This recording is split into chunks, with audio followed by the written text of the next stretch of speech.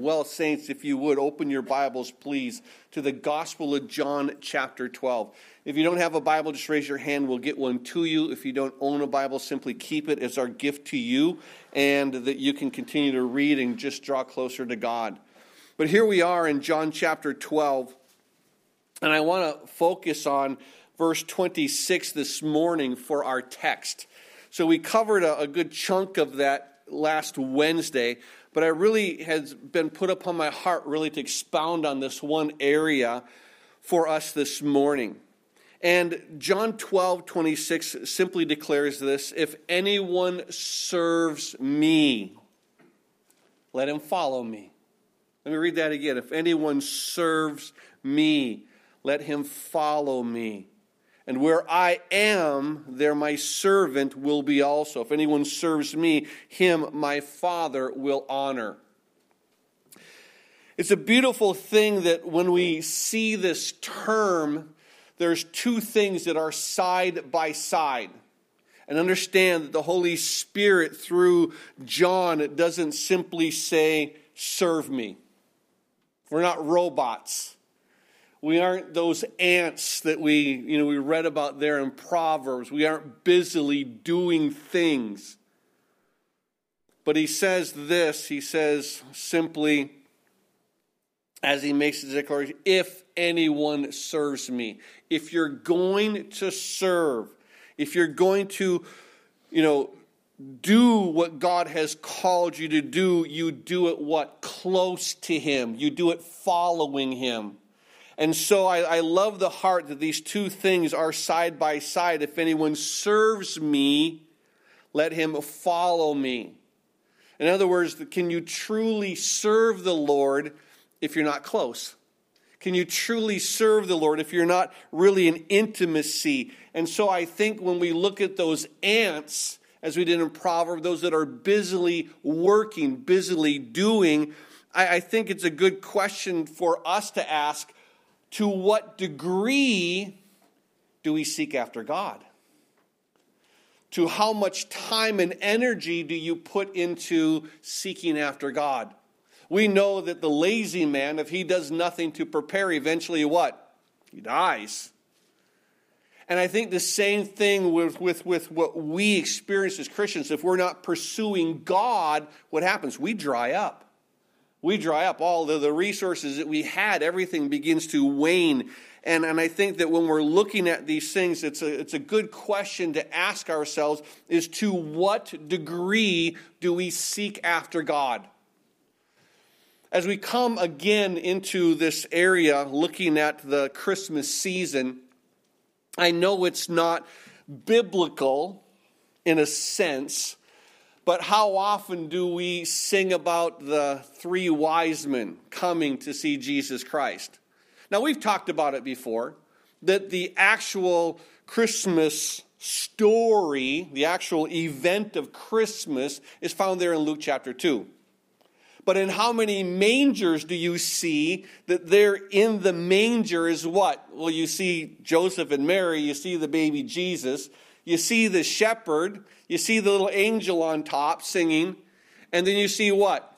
You see the three wise men, and they're there. And yet the reality is those wise men, and I want you to understand how diligently they sought after Jesus.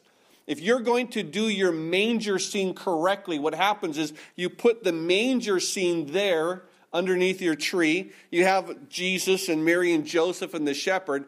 And then you have to put the wise men off into another room somewhere because they're not there at the manger. They're traveling, they're moving already. But I want you to understand how diligently those wise men sought the Lord. In Matthew chapter 2 is that passage in where the wise men come. And so we recognize it in Matthew 2, verse 1. Now after Jesus was born in Bethlehem of Judea in the days of Herod the king, behold, wise men from the east came to Jerusalem. So Jesus was born there in Bethlehem. The wise men now come to Jerusalem.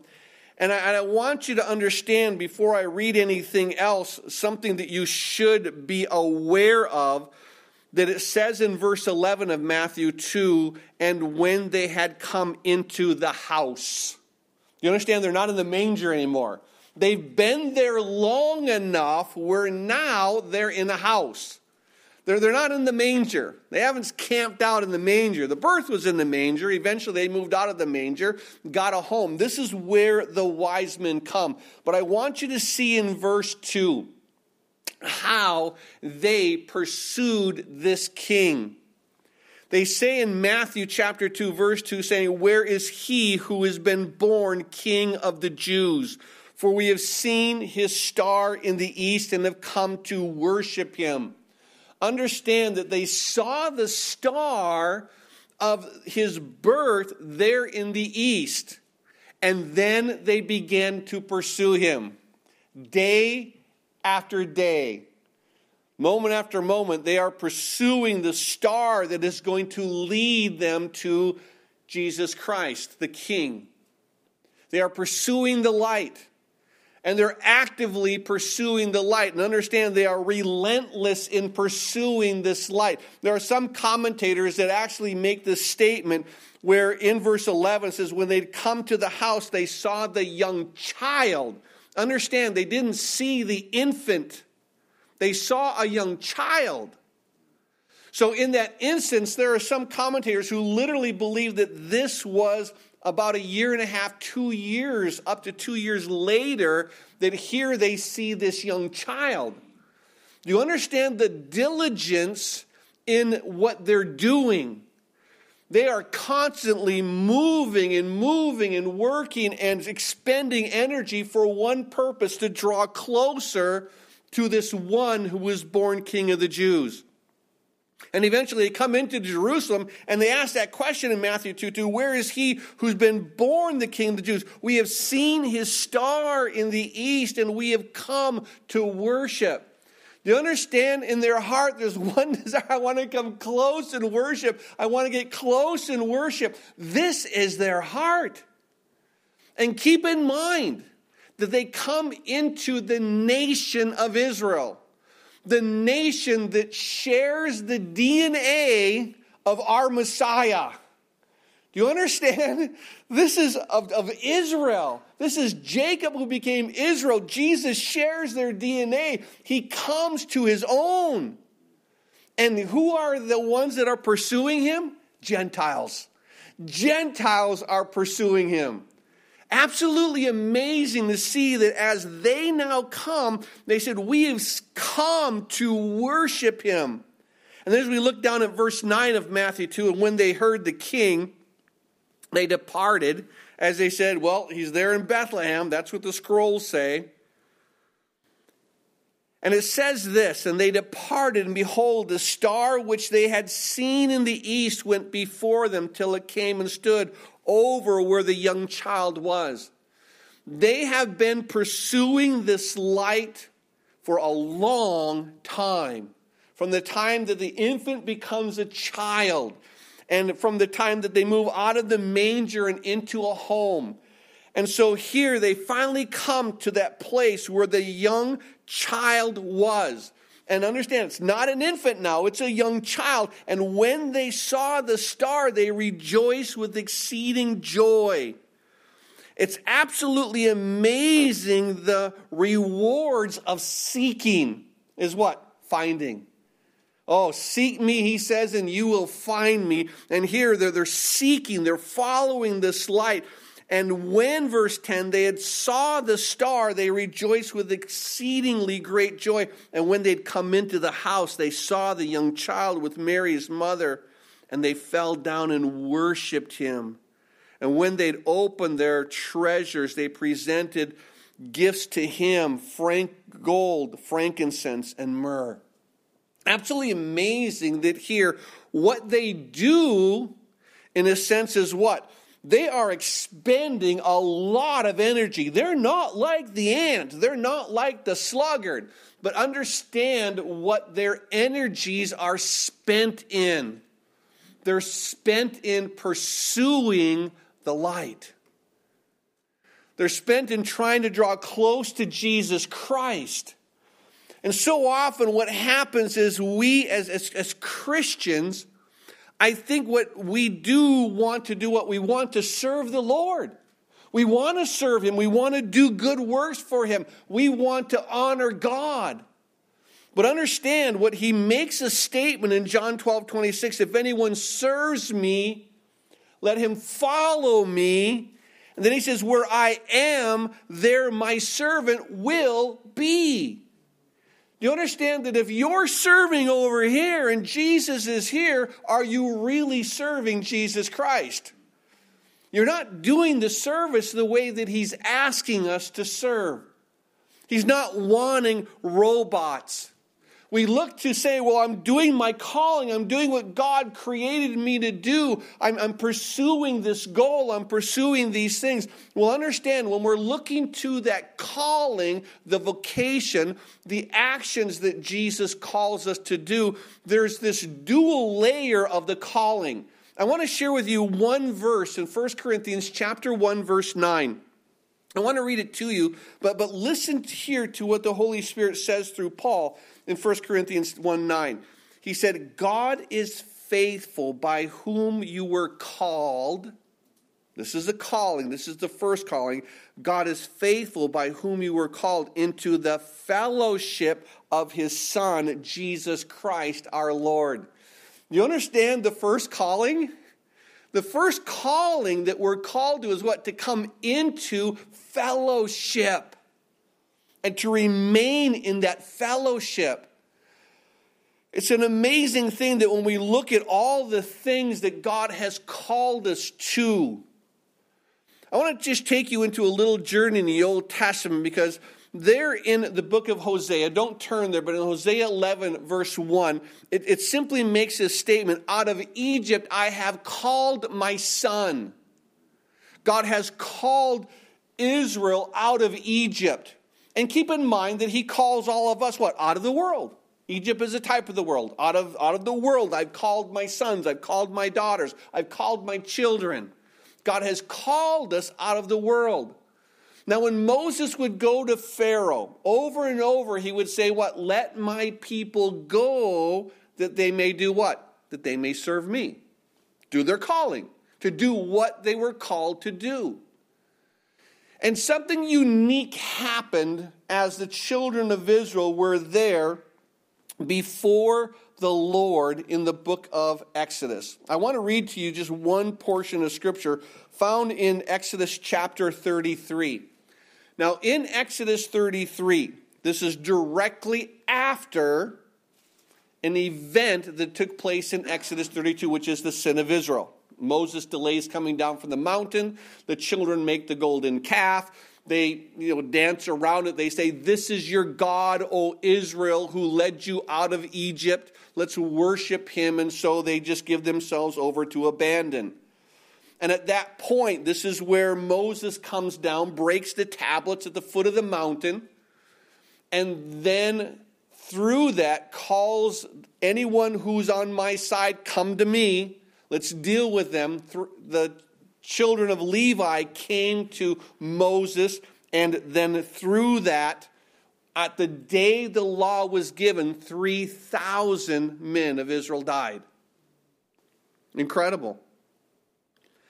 And so as they put on the sword and they brought this judgment upon the people, in Exodus 32, verse 28, they said about 3,000 of the men of the people fell that day.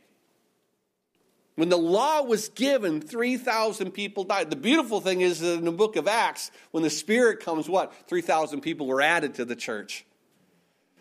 Now, as we look to this, in Exodus 33, God says something amazing. In the first verse, and the Lord said to Moses, depart and go up from there, you and the people whom you brought out of the land, to Egypt, to a land which I swore to Abraham, to Isaac, and to Jacob, saying, to your descendants I will give it, and I will send my angel before you, and I will drive out the Canaanite, and the Amorite, and the Hittite, and the Perizzite.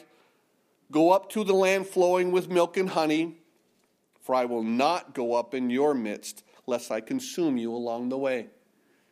God talks to the nation of Israel, and He says, listen, you're still, even though you've sinned, I'm going to give you my promises. I'm going to give you my promises. He says very simply in verse 1 of Exodus 33, depart and go up from there, you and the people whom you have brought out of the land of Egypt to the land which I swore to Abraham, to Isaac, and Jacob. You will still have my promises. Amazing. Everything that God promised, I can have. And then he says, not only will you have the promises, but you're going to have my protection in verse 2. I will send my angel before you, and I will drive out the Canaanites. I will drive out those of the nation. I'm going to give you protection and power. And he says, you can have the promises, you can have the protection, you can have my power. But he says there in verse 3, go up to this land flowing with milk and honey, for I will not go up in your midst. You won't have my presence. You won't have me. And how many times does the church want the promises of God? Oh, do this in my life, do that in my life. I want the stuff. And I want to experience your power. I want to have the gifts. I want to have those things. But God isn't with that. And amazingly, here's an incredible thing. Because what God says is this. When Moses is talking to the Lord, and he says very carefully, Moses in verse 15 of Exodus 33 says to the Lord, if your presence does not go with us, do not bring us up from here. I don't care about the promises. I don't care about the power. I don't care about all that. I want you. So all of a sudden it's what? Well, you can serve the Lord. You can serve the Lord. But if you're truly going to serve the Lord, you do it what? Following him. He says, for where I am, so amazingly, there is my servant. And so as we look to this, where I am, there my servant will be. If God is here, where are we? We're here serving him, not over here. We listen to his voice. We're pursuing his heart. And everything is, I want to be close to you. I don't want to just simply do things. I don't want to be the ant in preparation of all these things. I want to do what? I want to be like the Magi. I want my life in pursuit of you, in pursuit of the light, in pursuit of worship. This is where the true heart is. This is where the servant is.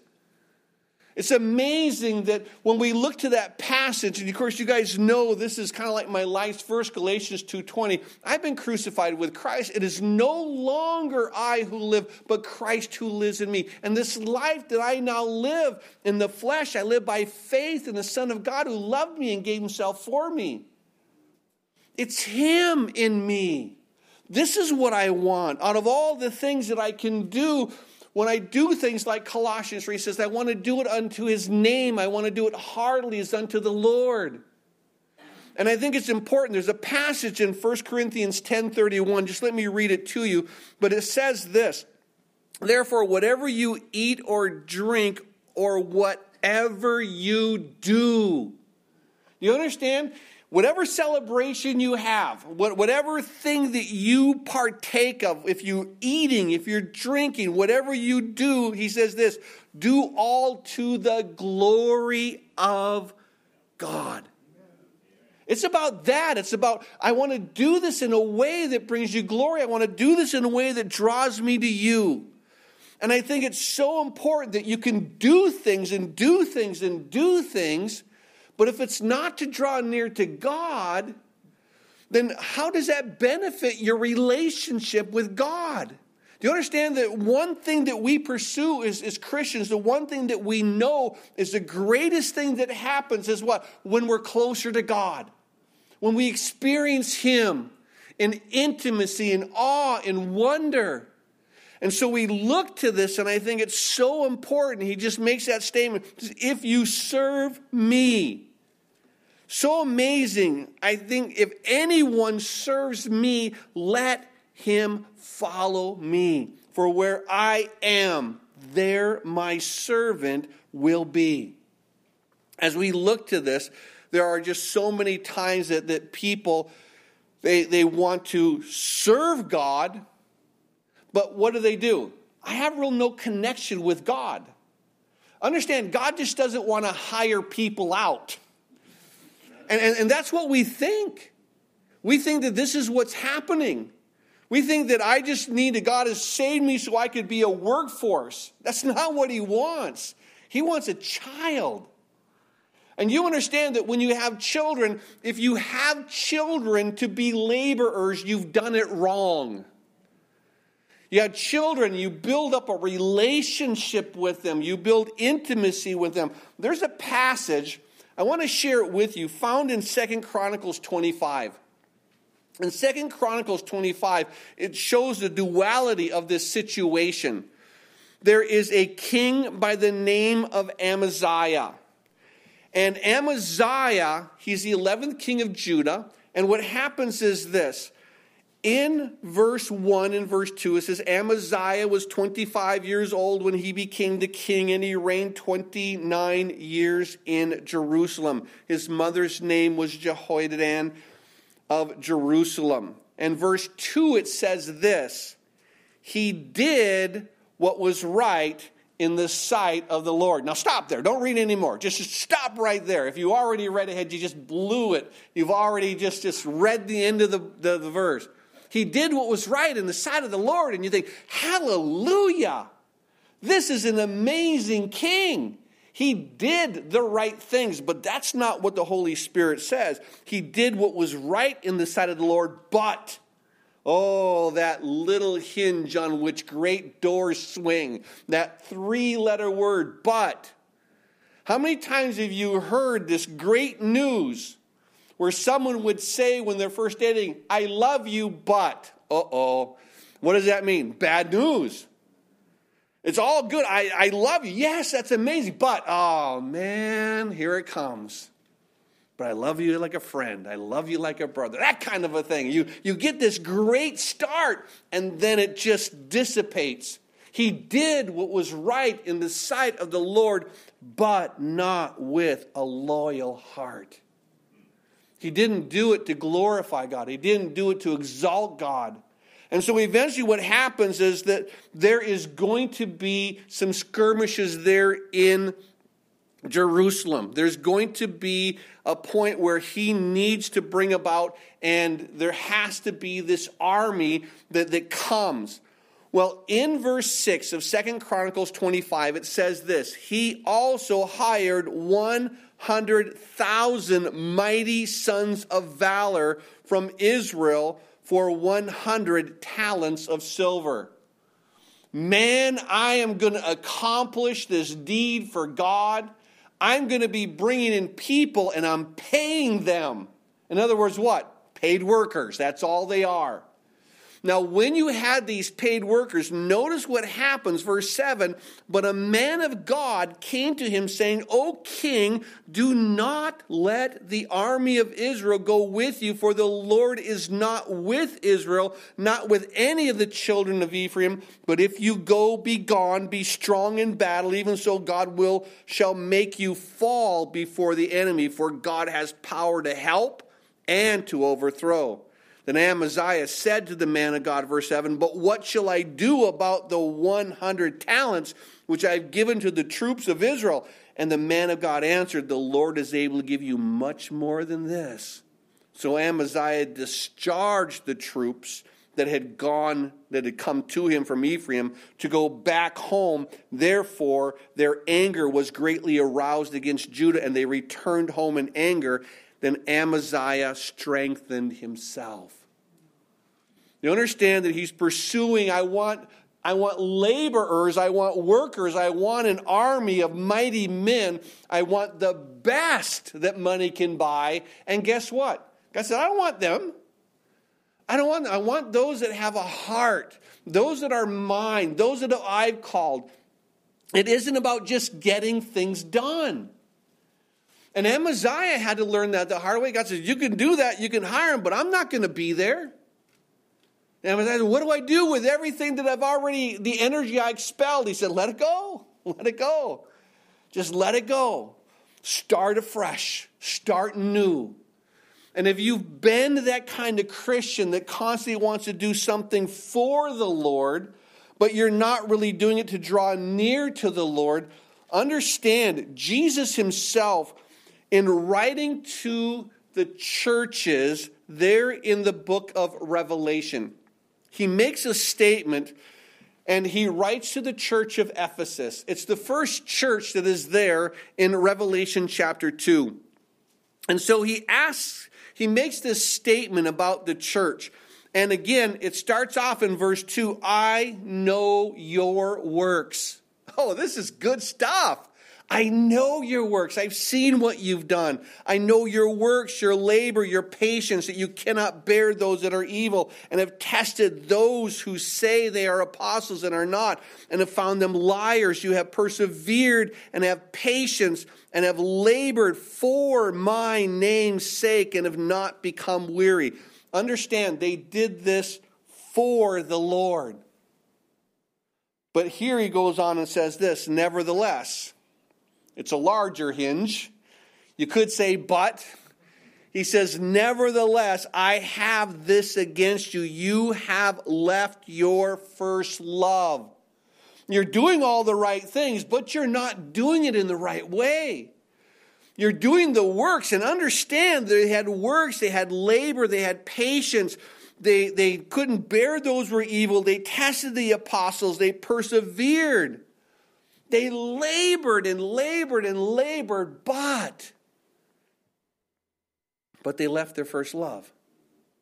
And then he says this, verse 5, remember from where you have fallen, repent and do the first works. Come back to this intimacy. Come back to the fellowship. You and me, do it with me. Not for me, with me.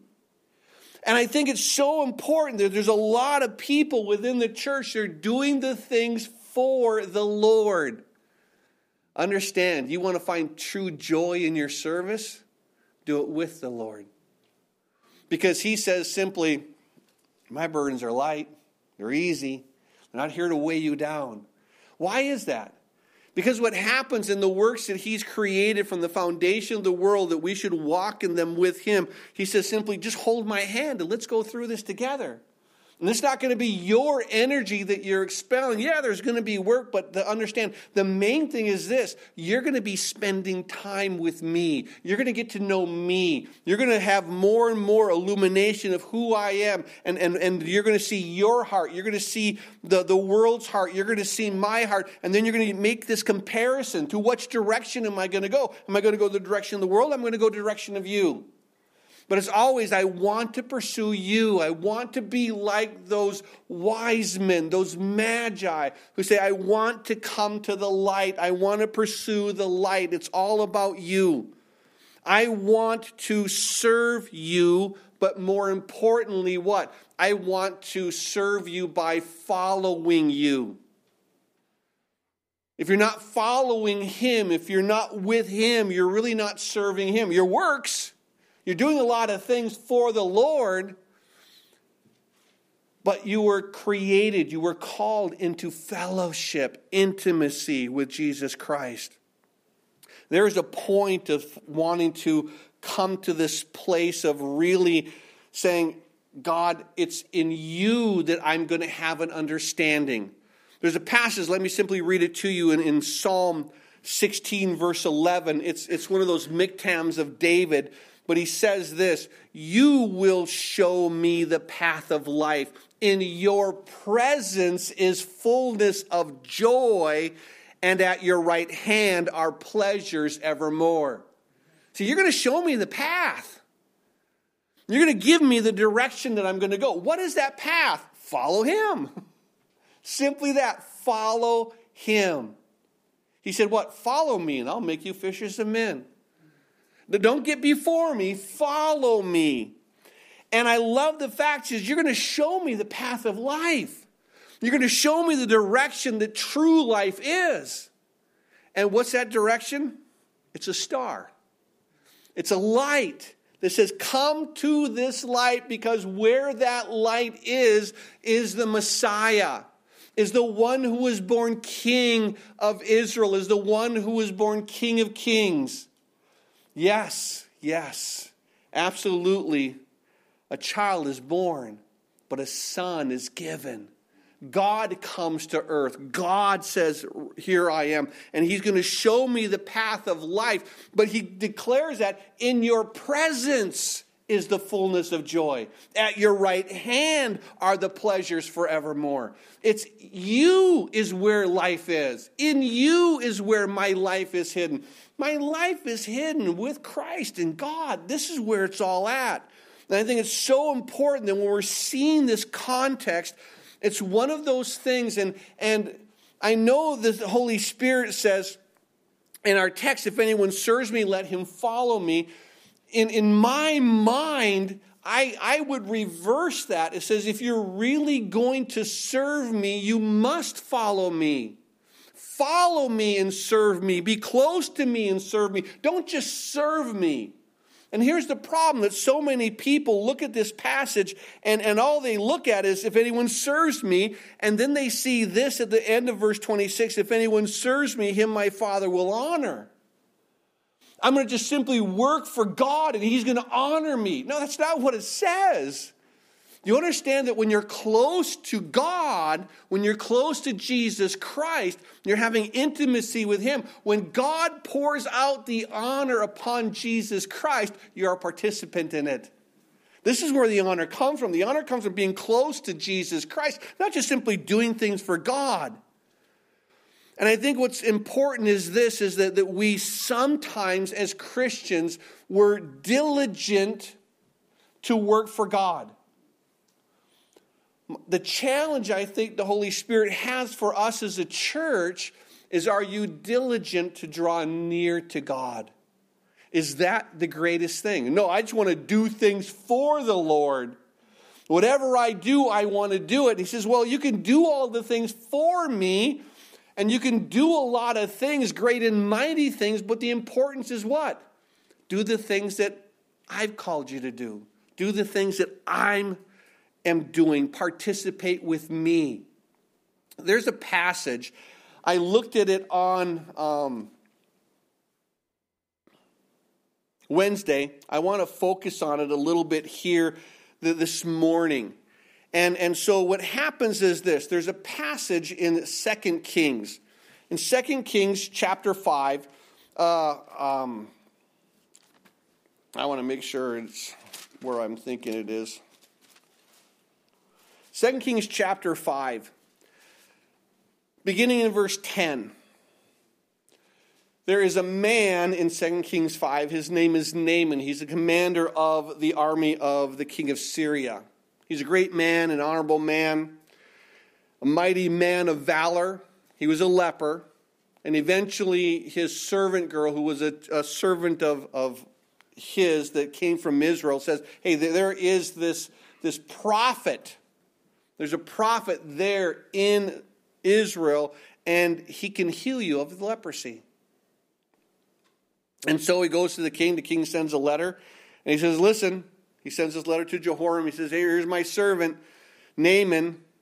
Heal him of his leprosy. And the king's like, oh my God, what is he doing? He wants to pick a fight with me. There's no way to do this. But Elisha said, hey, just send him to me. And so in verse 10 of 2 Kings 5, and Elisha sent a messenger to him saying, go and wash in the Jordan 7 times, and your flesh will be restored to you, and you shall be clean. So he comes to Elisha's house. He comes to where Elisha is staying. All of a sudden, Elisha doesn't come out to him. He sends out a servant. He simply sends out a messenger, says, go dunk yourself in the Jordan 7 times and you will be made clean. You will be healed of this leprosy. You'll be healed of the disease. Now, leprosy had what? There was no way to be healed of leprosy. We still don't know how to do that. It's still uncurable. But what we see is this, is he tells him, just go dunk in the Jordan.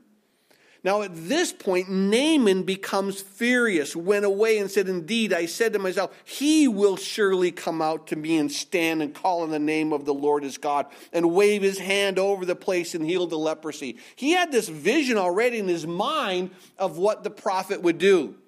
The prophet himself would come out because Naaman was worth having the prophet himself, not just some lousy servant. He's going to come out. He's going to wave his hand everywhere, and he's going to heal me of the leprosy. I'm going to see this mighty work of God. And he simply sends out a servant and says, go wash in the Jordan.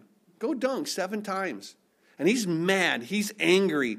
And so we see there in verse 12, it says, are not the Arbana and the Pharpar, the rivers of Damascus, far better than all the water of Israel? Could I not wash in them and be clean? So he turned and went away in a rage. He didn't like God's plan. Humble yourself. Do it as what God called you to do. Like, I can do other things. There's another way other than how God said it. He said, go in this dirty Jordan. I got better rivers. There's a better way to do what I need God to do. And he's looking to say, God's way is wrong.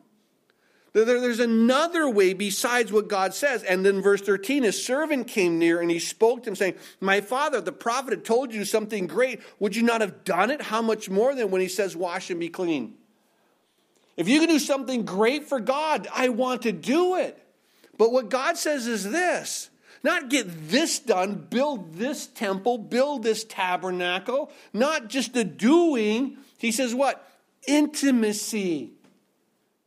Keep in mind, the tabernacle was not just a building to be made. It was a place that what? They could experience and have intimacy with God. To come into a right and better relationship every time they entered it. That's what the temple was too. Not just a building to be made, but a place to experience God. And I love the heart because here he wants to do, the prophet, the servant said, if you told you something great, what have you done it? Yeah, I could have earned my way, earned this relationship. And what God says is this, just come on and enter into the relationship. You can't earn it. I've done the work for you. I went to the cross. I came to earth. I did it. But what I want you to do is enter into this fellowship that I've provided. Come into this relationship. And we begin to see here that it's so much understanding. It's God drawing near to God. Job says this in Job 23:11, my foot has held fast to his steps, and I have kept his way and not turned aside. It's so important that it's what he leads me, where he guides me. That's what I'm doing. And in Job 23:11, my foot has held fast to his steps. In other words, I'm following him, not doing my own thing. I'm not doing what the world thinks I should do. I'm following him. I'm trusting him. And I'm believing what he says. That the greatest work that I can do is simply just believe in him and draw near to him and experience him. But so often it comes to where we recognize this, where I am, there my servant will be. You've got to look to say, Jesus, where are you at? I'm going to pursue you. I'm going to come to the light. And wherever you're at, that's where I'm going to be. And that's what he says. Wherever I am, there is my servant also. The true servant of God is there by his side, serving him, walking with him, believing him. And I think what happens is this, is that we can simply do the things that everybody else says without really drawing near. I don't know if you're familiar, but there's a passage in Matthew chapter 15. Let me just read a couple of verses to you. I want to share verse 3, and then I want to jump over to verse 7 and 8. Because in Matthew 15, verse 3, Jesus makes this statement to these religious leaders. And he answers, says, why do you also transgress the commandment of God because of your tradition? You do what you want to do, not what God has called you to do. God has called you to do one thing and you twist it and you manipulate it and you do what you want to do anyways. You're not following his heart. You may be doing something for the Lord, but you're not doing it. Why? I'm in love with you and I'm close to you. It's one of those things when we recognize this is where the heart is. And so he says, why do you transgress the commandment? And then he says this in verse 7 and 8, hypocrites, well did Isaiah prophesy about you, saying, these people draw near to me with their mouth, they honor me with their lips, but their heart is far from me, and in vain they worship me, teaching as doctrines the commandments of men. They're doing all these things, they're saying the right things, but he's saying this, in vain they're worshiping. Their worship is empty, their relationship is empty. And he calls them hypocrites. All these people think, oh wow, look at what you're doing. You've got to be close to God. And Jesus says all these things that you're doing, you're not even close. You are so far away. You're not on the same page as God. You're not even in the same book as God. In fact, you're not even in the same library as God. You're that far separate. We look to this and we begin to see this, and I think it's so amazing when we recognize where I am, there my servant will be. And you do it in a way that I'm close to you, I'm experiencing you. And then what? What I begin to do is a response, not a requirement. I'm overwhelmed in awe of who he is and what he's done. He's saved me. He's redeemed me. He's called me to his side. He's called me a child. He's going to give me an inheritance in heaven. All these things are mine, not because of what I've done, only because of what he's done. And I'm close to him. And in that awe and reverence and the overflowing of joys, what can I do? He said, well, this is what I'm doing. You want to join me? Yes, I want to join you. I don't want to take on my own project. I want to join you. What is your project? I love it when he taught the disciples to pray. So amazingly when is, our Father in heaven, hallowed be your name. So amazing, but he says this, your will be done. Your will be done. Yet as Christians, what do we pray? My will be done. Get this done, Lord. Do this, do that. Fix this. No, it's what is your will? Your will be done on earth as it is in heaven. We say, I want my will to be done in heaven as I'm thinking on earth. It's about me and me and me and what I want. And he says, no, it's about your will being done. Whatever you desire in heaven, I want to become a vessel, an instrument for your glory. That whatever you want to do, I want to do that.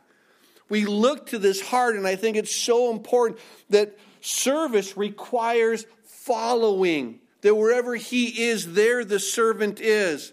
And then when we're at that point and we're following and we're doing it out of love, not just doing it. The church in Ephesus did it. He said, I'm going to depart from you. It isn't about doing it. It's about what? Coming back to the first work of loving God, fellowship with him. That's the first thing we do. We're lost, and then we're found. We're dead, and then we're alive in Christ. And that's the first thing that we do. We come to Jesus Christ. That's the work. He says, do this first work. Come to me, come to me. Don't just come to me. Now I've come. Now go do your thing. That's not it. If God's presence isn't in your work, to be honest, like Israel, you don't want to be there. If his presence is there, then whatever he wants is what I want. And I think it's so important that when you do understand his will, you trust it. You trust it. Not like Naaman, where he says, I don't want to just dunk in this river. I think there's a better way to do it. How often is there always a better way to do it? When we look to where the enemy had come to Jesus Christ, and there in Matthew chapter 4, I want to share with you just one passage. It begins in verse 8 and it goes down to verse 11 of Matthew 4. We know it as the temptation. But we see this in Matthew 8. Again, the devil took him, Jesus, up on an exceedingly high mountain and showed him all the kingdoms of the world and their glory. You can have everything that you created. Why is he saying that to Jesus? Well, because Adam signed over the title deed to the earth and everything in it. When he listened to Satan, he ate of the fruit. He gave everything to Satan. He signed over the deed. This is why in heaven there was weeping when God held the scroll. And the weeping was, who's worthy to open the scroll? Well, God is powerful, but he could not open the scroll. Why? It wasn't lawful. It was already Satan's. But Satan goes to Jesus, and where Jesus purchased it through his blood, that he purchased the world back. He purchased you and me back to him. And Satan would say, listen, you don't have to go to the cross. You don't have to go to this place where your soul is going to be troubled and you're going to sweat, as it were, great drops of blood, saying, oh, my soul is exceedingly troubled. Father, do I really have to go through? Is this the cup that I must drink? Nevertheless, not my will, but your will be done. But Satan had took him up on this exceedingly high mountain, showed him all the kingdoms of the world and their glory. He said, all these things I will give to you if you fall down and worship me. You can have it. There's a shortcut. There's a better way. God wants you to die. God wants you to suffer. God is a mean, mean God. I'll just give it to you. Look at how nice I am. Look at how kind I am. All you have to do is bow down and worship me.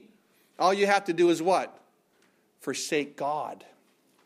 No longer be what he wants you to be. No longer do what he's calling you to be. You fall down and worship me. And what does Jesus do? He says, away with you, Satan. For it is written, you shall worship the Lord your God, and him only shall you serve. And then the devil left him. Behold, angels came and ministered to him. Satan always says what? There's a shortcut. There's a shortcut to glory. You don't have to go through suffering. You don't have to go through trials. You don't have to go through that. There's another way to experience God than the way that God is showing you. No, you need to follow him regardless of what the path is. To realize it's not my will, your will be done. This is my heart. I'm going to trust in you. Even though the road may seem a little difficult, even though in my mind I can't see how it's going to be, I do know by faith that what you have declared you will do. And this is the heart. There's a passage, I just want to share it with you. If you want, you can turn there because we're going to camp there for a little bit. Found in the book of Numbers. In the book of Numbers, I want to read to you a couple of verses from chapter 13. Then we want to jump over to chapter 14. But within this passage of Numbers 13 and 14, keep in mind that this is where the children of Israel send 12 spies, one of every tribe, into the nation that they will go to possess. And what happens is this. In verse 30 of Numbers chapter 13, let me back to verse 25 first. It said, and they returned from spying out the land after 40 days. So, these 12 spies come back. Verse 30, then Caleb quieted the people before Moses and said, let us go up at once and take possession, for we are able to overcome it. Caleb says, God said it's ours. It's going to happen, people. God said it's ours. Let's go take it on. But verse 31, but the men who had gone up with him said, we are not able to go up against the people, for they are stronger than we. We can't do it. There's no way to accomplish this work. And eventually they have that debate. God sends them on their way, but in Numbers 14, beginning in verse 22, it says this. Let me back to verse 21. But truly, as I live, all the earth shall be filled with the glory of the Lord. God said, I will be glorified. Verse 22, because all these men who have seen my glory and the signs which I did in Egypt in the wilderness, and have put me to test now these 10 times, and have not heeded my voice, they certainly shall not see the land which I swore to their fathers, nor shall any of those who rejected me see it. But my servant Caleb, because he has a different spirit in him and has followed me fully, I will bring into the land where he went, and his descendants shall inherit it. You understand? God said one thing. Caleb followed me. He believed me. He trusted me. He followed me. He said, I know what God's will is. Let's go in and take the land. Caleb followed me. He trusted me. But yet the people did what? They didn't listen to Caleb. They didn't listen to Joshua. They listened to the majority. The majority said, we can't take them on. I'll be honest with you. They were right. But God says what? Without me you can do nothing, but with me all things are possible. You can't take them on. You can't win. These are things that you can't do. But with God, all things are possible. When you're near to God, He does it. You're simply holding His hands. And I think it's so important that we look to these things and understand we can do a lot. You can do mighty works. Naaman could do all kinds of mighty works, but it wouldn't do what? It wouldn't give him that intimacy with God. It wouldn't give him the recognition of how God works. God says, don't do it the way you think. Do it the way I've called you to do it. Dunk in the Jordan 7 times. He dunked in the Jordan 7 times. He was made as clean. His flesh was no longer the flesh of leprosy, but now his flesh was like that of a baby. So amazing that we recognize that this is the heart of God. So as we look in our text in John 12:26, he says, if anyone serves me, let him follow me. If you're really serving God, you're following His light. You're following His steps. You're following His path. And where He is, there the servant will be also. It's so important that if you're really saying, I'm a servant of God, that what? God is there with you while you're doing the work. God is there empowering you and showing you and blessing you. And you're experiencing God through this work. Because we've been called what? Into fellowship. And you know as well as I do that you can do things and not experience God and not experience intimacy. The church did in Ephesus.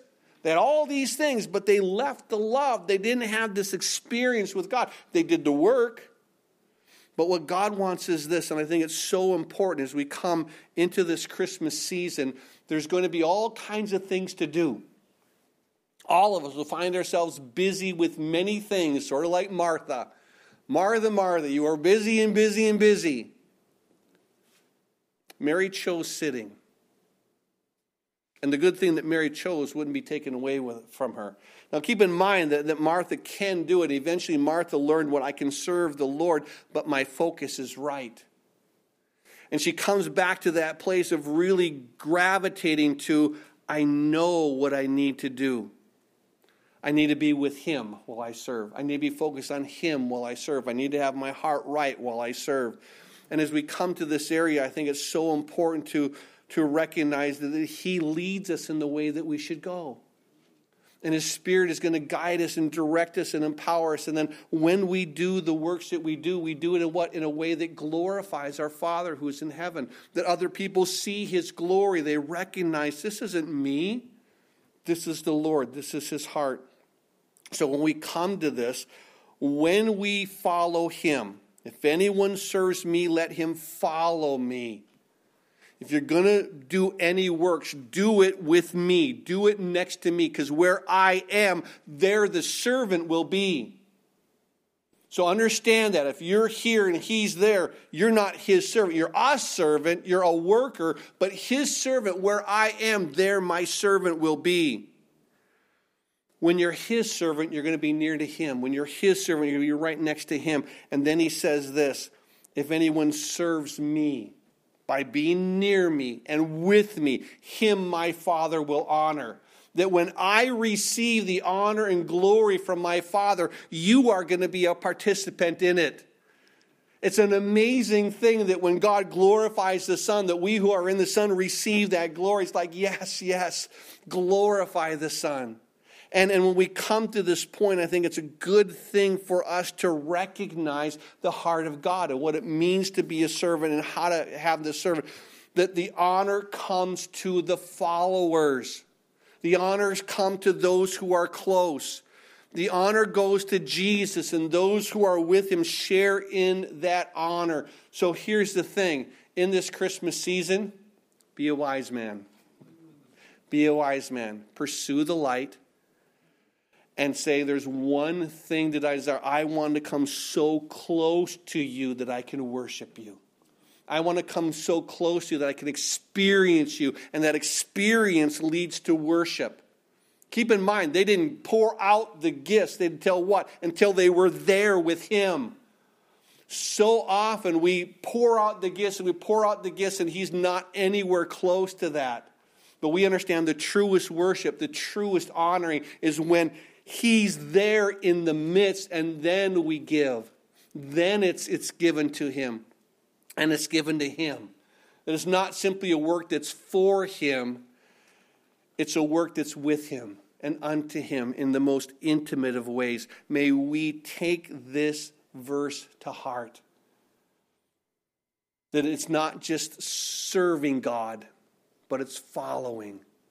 That we were called into the fellowship of God and his Son Jesus Christ. This is our greatest calling. Don't leave that calling. May that be our heart as we find ourselves busy in this Christmas season. May we only do what? Do those things that he's called us to do. The things that draw us closer to him. The things that create us to come to a place of worship. May that be our heart. Amen? Father, we are so grateful for this word. We normally hear, serve God, serve God, serve God. This is the mindset of the Pharisees. Do this, do this, do this. And the Pharisees were, boy, they had serving down. They had works down. They had all the deeds down, and yet you would call them hypocrites. They weren't even close to their first love. The works were their love. The people looking to them, they loved the greetings in the marketplaces, having the best seats in where they went. They loved the prestige. They loved everybody pointing to them. And yet we don't want that recognition. We want you to receive the recognition. We want to do our deeds in such a way that they glorify you. May that be our heart. May we recognize that it's not the service, but it's the following you. It's not just being, but it's being with you. Wherever you are there, your servant will be. You've made a statement that if we're with you, we're your servants. If we're not near you, then it's questionable. Help us be the servants that you call us to be. We ask it in Jesus' name. Amen.